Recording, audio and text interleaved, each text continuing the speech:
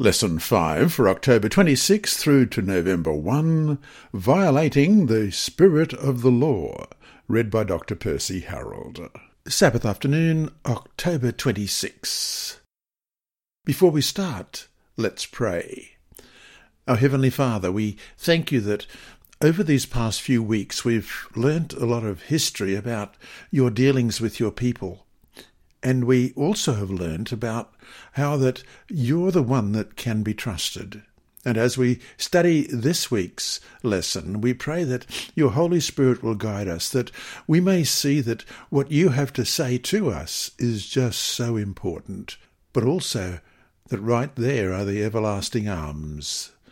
Bless us each one, we pray in Jesus' name. Amen. Our memory text this week is Nehemiah chapter 5 and verse 11. Restore now to them, even this day, their lands, their vineyards, their olive groves, and their houses, also 100th of the money and the grain, the new wine and the oil, that you have charged them. Let's read that again, Nehemiah chapter 5 and verse 11. Restore now to them even this day their lands, their vineyards, their olive groves, and their houses, also 100th of the money and the grain, the new wine and the oil, that you have charged them. To this day, we humans struggle with the question of wealth, poverty, and the gap between the rich and the poor, and what can be done about it. Yes, Jesus said that you have the poor with you always in Matthew 26 verse 11. But that's hardly an excuse to do nothing about helping them. On the contrary, Scripture admonishes us to do our part to help. We can barely call ourselves Christians otherwise. How fascinating, too, that even amid the trials and tribulations of the returning exiles in rebuilding Jerusalem, this theme appears, not just that of poverty and the poor, but that of the even more problematic question of the rich oppressing the poor. This was a problem before the exile, and now, even back in their own land, it reappears. This week we will see another manifestation of this age-old theme and how Nehemiah worked to deal with it. As we will see, what made this oppression even worse was that it was being done within the letter of the law, a powerful example of how we need to be careful not to let rules and regulations become an end in and of themselves, rather than a means to an end, which is to reflect the character of Jesus.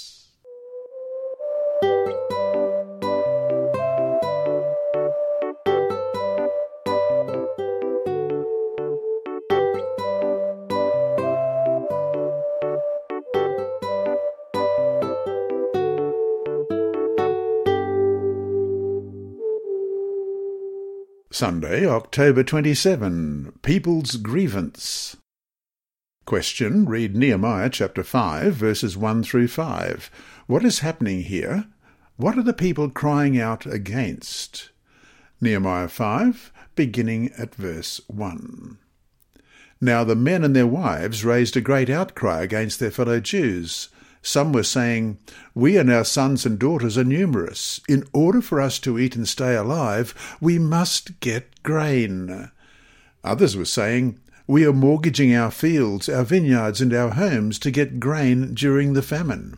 Still others were saying, "We have had to borrow money to pay the king's tax on our fields and vineyards. Although we are of the same flesh and blood as our fellow Jews, and though our children are as good as theirs, yet we have to subject our sons and daughters to slavery. Some of our daughters have already been enslaved, but we are powerless because our fields and our vineyards belong to others." The Jewish community seems to be united under Nehemiah's leadership against the outside pressures. But all is not well within the nation that is standing up to persecution and defending itself from foreign assaults. Despite the outward appearance of toughness and cohesive efforts against the enemy, the community is broken inside. The leaders and the rich have been using the poor and underprivileged for their own gain. and the situation has become so bad that the families are crying out for relief. Some families were saying that they did not have any food to feed their children. Some were crying out that because of a famine they had mortgaged their property and now had nothing. Other families moaned that they had to borrow money for the Persian tax, and even their children were slaves. It appears that the main culprit of the trouble was a famine and tax payments that caused the poorer families to seek help from their neighbours. The Persian government required a tax of 350 talents of silver annually from the province of Judah. It says here to see the note on Nehemiah 5:1-5 in the Andrews Study Bible, page 598. You may need to look that up if you actually have a copy of the Andrews Study Bible. I don't, so I'm going to have to leave it there. I couldn't even find it online for you. If a person couldn't pay the designated portion of the mandatory tax, the family would usually mortgage their property or borrow money first. If, however, they couldn't earn the money the next year, then they had to do something about the debt that they now owed. Usually, debt slavery was the next option. They had already lost their land, and now they had to send someone from the family, usually children, to be in the service of the creditor in order to work off the debt. There are times in life when we find ourselves in trouble because of the consequences of our own actions. Of course, there also are times when we end up sick or in financial straits through no fault of our own. The story above recounts a time that government policies disadvantaged the people, leading to intensified poverty. They were caught up in the spiral of deepening poverty with no way out. And so to finish today, how fascinating that then, as now, people struggle with economic oppression. What message should we take from the fact that this is a topic the Bible often addresses?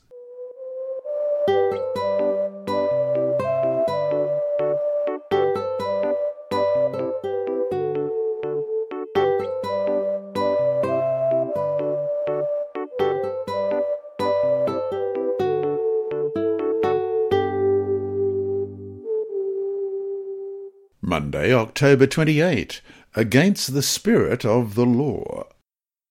Question. Read Nehemiah chapter 5, verses 6-8, also Exodus 21, verses 2-7.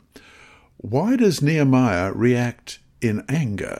Nehemiah 5, beginning at verse 6, And I became very angry when I heard their outcry and these words. After serious thought, I rebuked the nobles and rulers and said to them, Each of you is exacting usury from his brother. So I called a great assembly against them, and I said to them, According to our ability, we have redeemed our Jewish brethren who were sold to the nations. Now indeed, will you even sell your brethren, or should they be sold to us?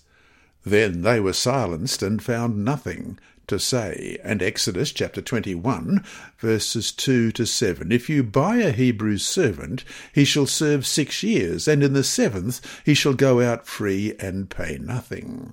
If he comes in by himself, he shall go out by himself. If he comes in married, then his wife shall go out with him.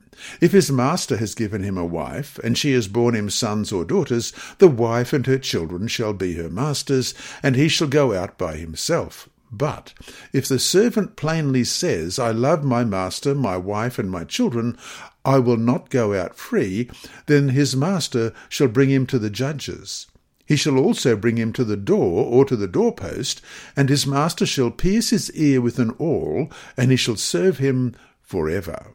And if a man sells his daughter to be a female slave, she shall not go out as the male slaves do. However difficult for us to grasp today, slavery was a cultural norm in the ancient world. A parent could either become a slave himself or herself, or sell a child. Socially and legally, the parents had the right to sell their sons and daughters. However, since God is all about giving freedom, he regulated the practice in Israel by requiring creditors to release their slaves every 7 years. Thus, God protected people from becoming permanent slaves and demonstrated his desire for people to live freely. Although lending was permitted by the law, charging interest was not. For biblical regulations against usury, we're going to look at Exodus 22, verses 25 to 27, Leviticus 25, 36 and 37, and Deuteronomy 23, verses 19 and 20. Exodus chapter 22, beginning at verse 25. If you lend money to any of my people who are poor among you, you shall not be like a money lender to him. You shall not charge him interest. If you ever take your neighbour's garment as a pledge, you shall return it to him before the sun goes down. For that is his only covering. It is his garment for his skin. What will he sleep in? And it will be that when he cries to me, I will hear, for I am gracious. And Leviticus 25, beginning at verse 36. Take no usury or interest from him, but fear your God, that your brother may live with you. You shall not lend him your money for usury, nor lend him your food at a profit. And Deuteronomy chapter 23, beginning at verse 19, you shall not charge interest to your brother, interest on money or food or anything that is lent out at interest. To a foreigner you may charge interest, but to your brother you shall not charge interest, that the Lord your God may bless you in all to which you set your hand in the land which you are entering to possess. And yet the interest that the lenders charged was small compared to what the nations around them charged. They were asked to pay 1% every month. Mesopotamian texts from the 7th century show interest of 50% for silver and 100% for grain annually. Thus, the 12% interest per year was low compared to the practice of the countries of Mesopotamia. But overall, according to God's word, the only thing the creditors did wrong was to charge interest, as we read in Nehemiah chapter 5 and verse 10. I also, with my brethren and my servants, am lending them money and grain. Please, let us stop this usury. And interestingly, the people didn't even mention that in their grievance. Everything else was within the social norm as well as within the provisions of the law. So why is Nehemiah very angry? Remarkably, he doesn't act right away, but gives the matter some serious thought. The fact that Nehemiah deals with the issue so decisively is very admirable. He doesn't leave a grievance alone just because it doesn't technically break the law or is socially acceptable, even nice compared to the practices of the land. It was the spirit of the law that was transgressed in this situation. Especially during a time of economic hardship, it was the duty of the people to help each other. God is on the side of the oppressed and needy, and he had to commission prophets to speak against the evils and violence committed against the poor. And so to finish today, what are ways that, even unintentionally, we can follow the letter of the law while violating the spirit behind it? And it says here to see Micah chapter 6 and verse 8. He has shown you, O man, what is good. And what does the Lord require of you? But to do justly, to love mercy, and to walk humbly with your God.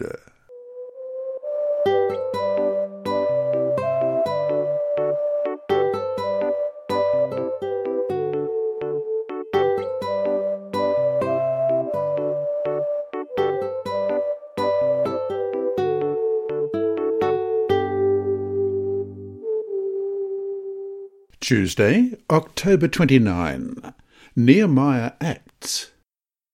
Seemingly the rebuke to the nobles and rulers, "Each of you is exacting usury from your brother," in Nehemiah 5:7, didn't bring the desired results. Thus Nehemiah did not stop there, but continued to fight for the oppressed among them. He could have just said that he had tried to teach the nobles and rulers, but it didn't work, and so he was forced to drop the issue. After all, these were the rich and powerful of the land, and that he would be going up against. But he was not satisfied until a solution to the problem was implemented, even if he created powerful enemies in the process. Question. Read Nehemiah chapter 5, verses 7 through 12. What are Nehemiah's arguments against what is going on? What does he use to persuade the people to right the wrong? Nehemiah 5, beginning at verse 7. After serious thought, I rebuked the nobles and rulers and said to them, "Each of you is exacting usury from his brother." So I called a great assembly against them, and I said to them, "According to our ability, we have redeemed our Jewish brethren who were sold to the nations. Now indeed, will you even sell your brethren, or should they be sold to us?" Then they were silenced and found nothing to say. Then I said, "What you are doing is not good. Should you not walk in the fear of our God because of the reproach of the nations, our enemies? I also, with my brethren and my servants, am lending them money and grain. Please, let us stop this usury. Restore now to them, even this day, their lands, their vineyards, their olive groves, and their houses, also 100th of the money and the grain, the new wine and the oil that you have charged them." So they said, "We will restore it, and will require nothing from them. We will do as you say." Then I called the priests and required an oath of them that they would do according to this promise. Nehemiah calls a great assembly. All of the people of Israel are brought together to deal with this matter. He is most likely counting on the possibility that when all the people are present, the leaders will be ashamed, perhaps even afraid, to continue their oppression. Nehemiah's initial argument centres on slavery. Many of the Jews, most likely Nehemiah included, purchased freedom for other Jews in servitude to foreigners. Now he asks the nobles and rulers whether they find it acceptable to buy and sell their own people. Does it make sense for the Israelites to buy Jews and give them freedom, only to have them end up as slaves of their own people? The leaders offer no response because they see that this argument is reasonable. Therefore, Nehemiah continues. He asks them, "Ought you not to walk in the fear of our God to prevent the taunts of the nations, our enemies?" Then Nehemiah admits that he himself has been lending the people money and grain. By declaring, "Let us stop charging interest," in Nehemiah 5 verse 10, he affirmed the law that forbade this practice with fellow Hebrews and demonstrated that under his governorship he would like people to be solicitous toward each other. Amazingly, the response is unanimous. The leaders agree to restore everything to the people. And so to finish today, have you done wrong to anyone? Most of us, if honest, would have to answer yes. What's stopping you, in whatever degree possible, from making restitution even now?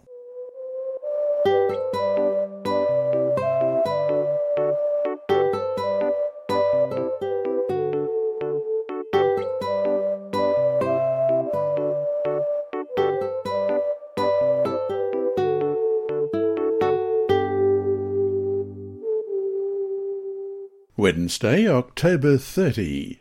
An Oath. Question. Read Nehemiah chapter 5, verses 12 and 13. Why does Nehemiah pronounce a curse against those who do not uphold their part of the agreement? Nehemiah 5, beginning at verse 12. So they said, "We will restore it, and will require nothing from them. We will do as you say." Then I called the priests and required an oath from them that they would do according to this promise. Then I shook out the fold of my garment and said, So may God shake out each man from his house and from his property who does not perform this promise. Even thus may he be shaken out and emptied. And all the assembly said, Amen, and praised the Lord. Then the people did according to this promise. Even though the leaders agree to restore and give back what they have confiscated, Nehemiah is not satisfied with mere words. He needs solid proof. Therefore, he makes them swear an oath before the priests. This action also gave the proceedings legal validity in case he had to reference the agreement later. But why does he pronounce a curse? Nehemiah performs a symbolic act of gathering up his garments as if to hold something in them, and then shaking them out as a sign of losing it. Thus, those who would go against this oath would lose everything. It was customary to utter curses in order to impress upon others the significance of a certain law or rule. The people also were less likely to go against the law when a curse was associated with the breaking of it. Nehemiah apparently felt that this was such an important issue that he needed to do something drastic in order to enhance the probability of its success. Question: what do the following texts in the Old Testament teach us about the sanctity of oaths from these people? Numbers chapter 30, verse 2. If a man makes a vow to the Lord or swears an oath to bind himself by some agreement, he shall not break his word. He shall do according to all that proceeds out of his mouth. Deuteronomy 23, beginning at verse 21. When you make a vow to the Lord your God, you shall not delay to pay it, for the Lord your God will surely require it of you, and it would be a sin to you. But if you abstain from vowing, it shall not be sin to you. That which is gone from your lips you shall keep and perform, for your voluntary vowed to the Lord your God what you have promised with your mouth. And Ecclesiastes 5, verses 4 and 5. When you make a vow to God, do not delay to pay it, for he has no pleasure in fools. Pay what you have vowed. Better not to vow than to vow and not pay. Leviticus 19, verse 12. And you shall not swear by my name falsely, nor shall you profane the name of your God. I am the Lord. And Genesis chapter 26 and verse 31. Then they arose early in the morning and swore an oath with one another, and Isaac sent them away, and they departed from him in peace. In the end, speech is a powerful gift that God has given to humans. It exists as something radically different from what animals have, and there is power in our words, the power even of life and death. Hence, we need to be very careful in what we say, in what we promise to do, and in what verbal commitments we make. It also is important that our deeds match our words. How many people have been turned off to Christianity by those whose words sound Christian, but whose actions are anything but? And so to finish today, think about just how much impact your words have on others. How can we learn to be very careful in what we say, when we say it, and how we say it?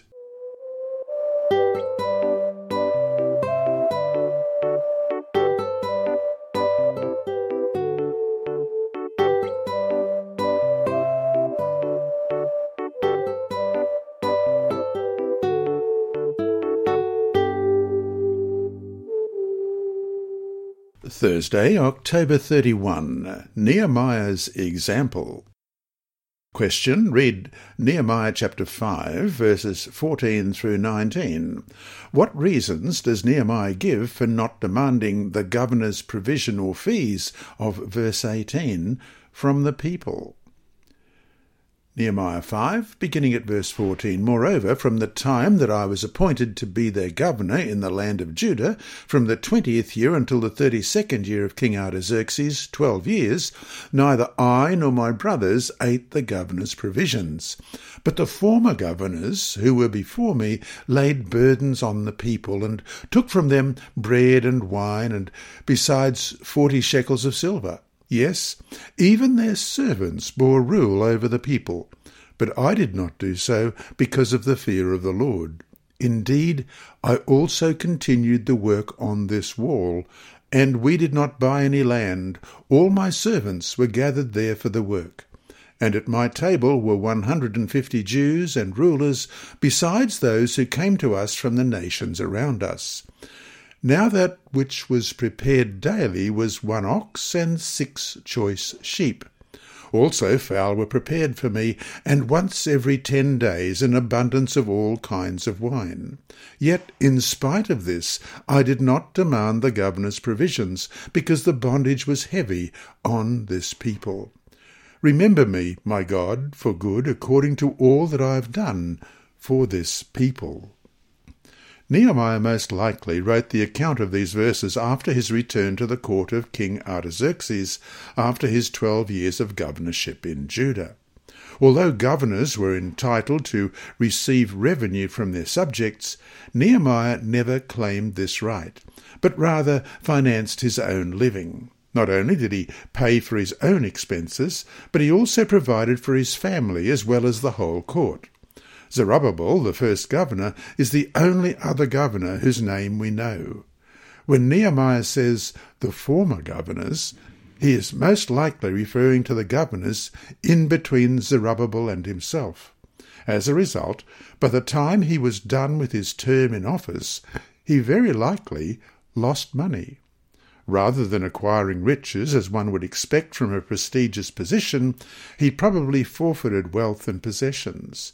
Nehemiah was wealthy, which is why he could provide the daily food for many people, and he was generous in supplying plenty to others, as we read in verses 17 and 18. And at my table were 150 Jews and rulers, besides those who came to us from the nations around us. Now that which was prepared daily was 1 ox and 6 choice sheep. Also fowl were prepared for me, and once every 10 days an abundance of all kinds of wine. Yet in spite of this I did not demand the governor's provisions, because the bondage was heavy on this people. Though it was not the same thing as what Abraham did after the rescue of those taken captive by some of the surrounding nations, which we see in Genesis 14, what Nehemiah does here, nevertheless, reveals the same crucial principle. Let's read the story of Abraham in Genesis 14, beginning at verse 1. And it came to pass in the days of Amraphel, king of Shinar, Arioch, king of Elasar, Chedorlaomer, king of Elam, and Tidal, king of nations, that they made war with Bera, king of Sodom, Bersha, king of Gomorrah, Shenab, king of Admah, Shemaba, king of Zeboim, and the king of Bela, that is, Zoar. All these joined together in the valley of Shittim, that is, the Salt Sea. 12 years they served Chedorlaomer, and in the 13th year they rebelled.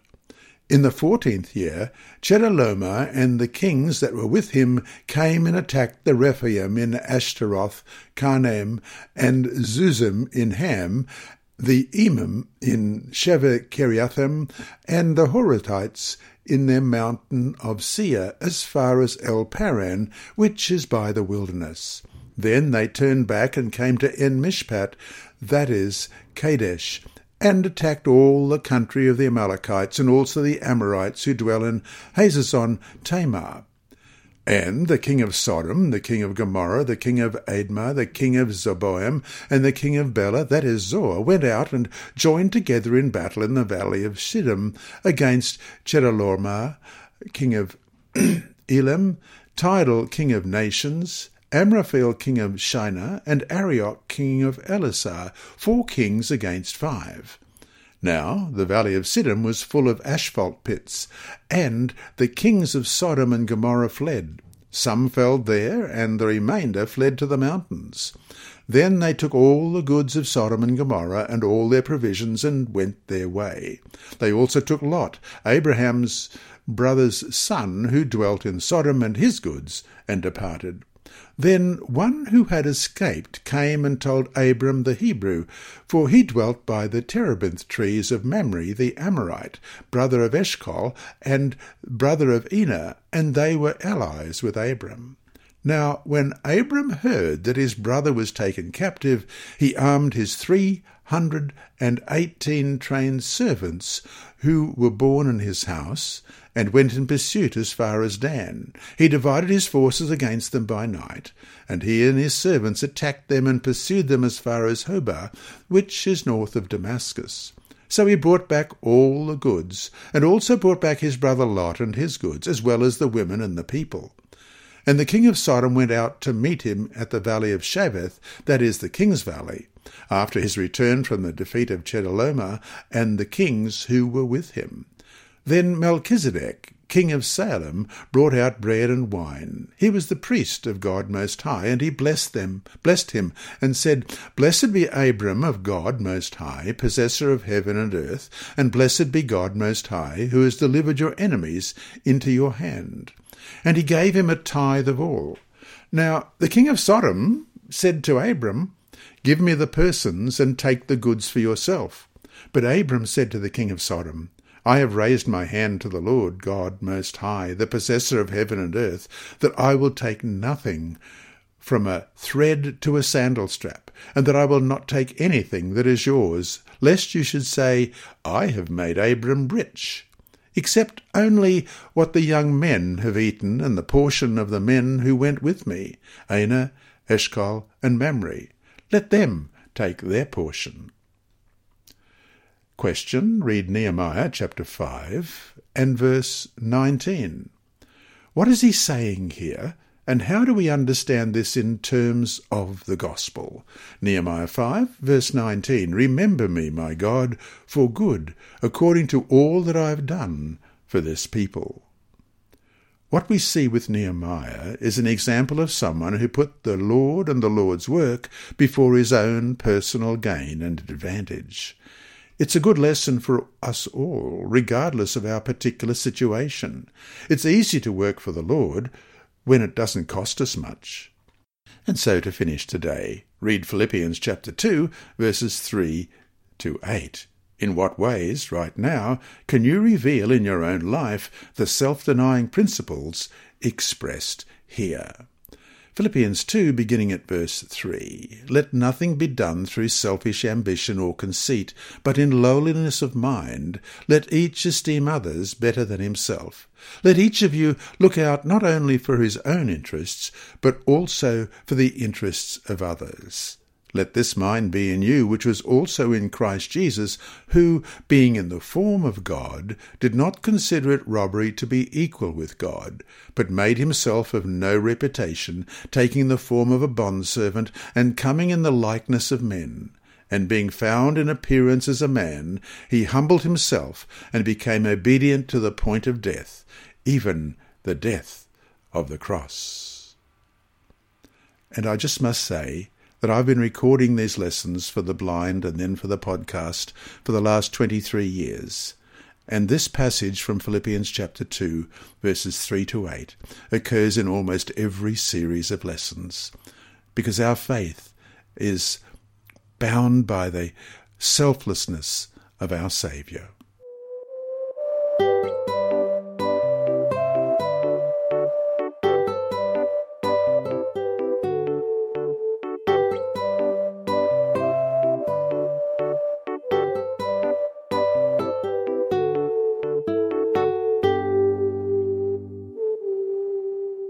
Friday, November 1. From the book Prophets and Kings, page 648, we read, As Nehemiah heard of this cruel oppression, his soul was filled with indignation. I was very angry, he says, when I heard their cry and these words. I saw that if he succeeded in breaking up the oppressive custom of exaction, he must take a decided stand for justice. With characteristic energy and determination, he went to work to bring relief to his brethren." End of quote. And then, from Thoughts from the Mount of Blessing, page 67, Jesus proceeded to lay down a principle that would make oath-taking needless. He teaches that the exact truth should be the law of speech. Let your speech be yea, yea, nay, nay, and whatsoever is more than this is of the evil one. And then, from the same book, page 68, these words condemn all those meaningless phrases and expletives that border on profanity. They condemn the deceptive compliments, the evasion of truth, the flattering phrases, the exaggerations, the misrepresentations in trade that are current in society and in the business world. They teach that no one who tries to appear what he is not, or whose words do not convey the real sentiment of his heart, can be called truthful. End of quote. And that brings us to our 4 discussion questions for this week. 1. Why does selfishness lie at the core of our human problems when dealing with finances and interpersonal relationships? 2. How can God's people avoid greediness? What is God's provision for it? Study the following texts: Isaiah 58, 3-12, and Micah 6, verses 6-8.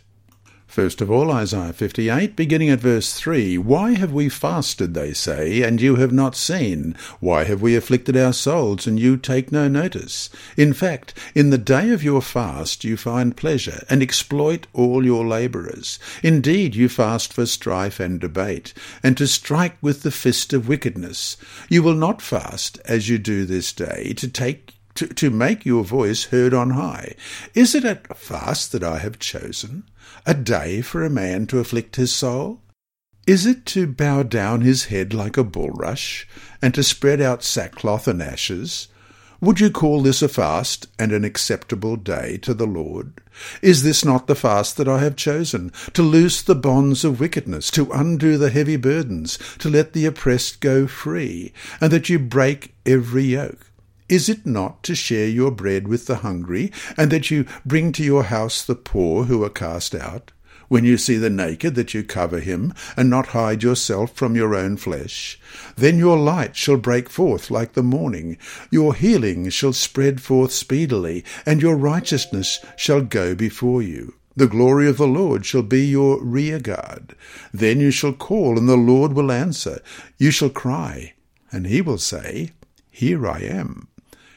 If you take away the yoke from your midst, the pointing of the finger and speaking wickedness, if you extend your soul to the hungry and satisfy the afflicted soul, then your light shall dawn in the darkness, and your darkness shall be as the noonday. The Lord will guide you continually, and satisfy your soul in drought, and strengthen your bones. You shall be like a watered garden, and like a spring of water whose waters do not fail.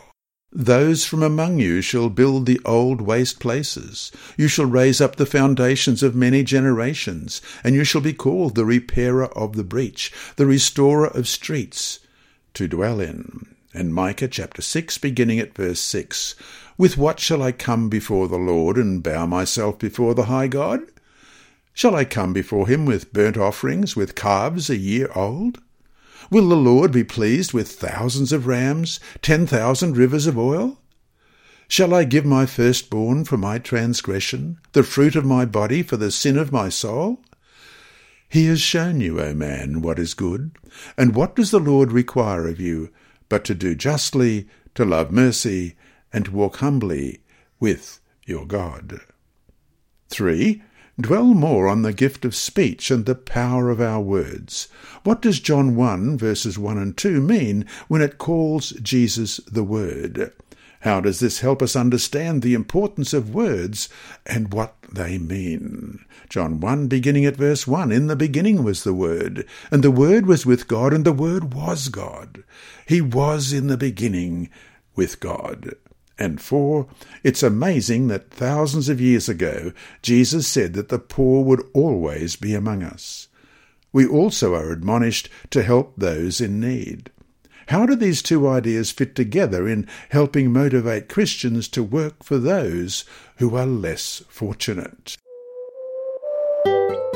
And here's something special. If you'd like to listen to the Week of Prayer readings in audio format, just go to hop.ec/WOP. That's hop.ec/WOP.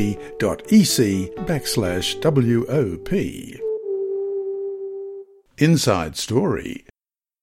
Our mission story this week is titled Stubborn Wife, and it's by Andrew McChesney of Adventist Mission. Convinced that Saturday is the biblical Sabbath, business owner Zelindo Jao Lay informed his wife he would leave their Sunday church in Los Palos, East Timor. "What? Are you crazy?" exclaimed his wife, Dulce. "First you close our 2 mini-marts on Saturday, and now you want to leave the church? Why?" "I have found the truth in the Bible," he said. Dulce refused to discuss the matter any more. "From now on, you go to your way and I'll go mine," she said.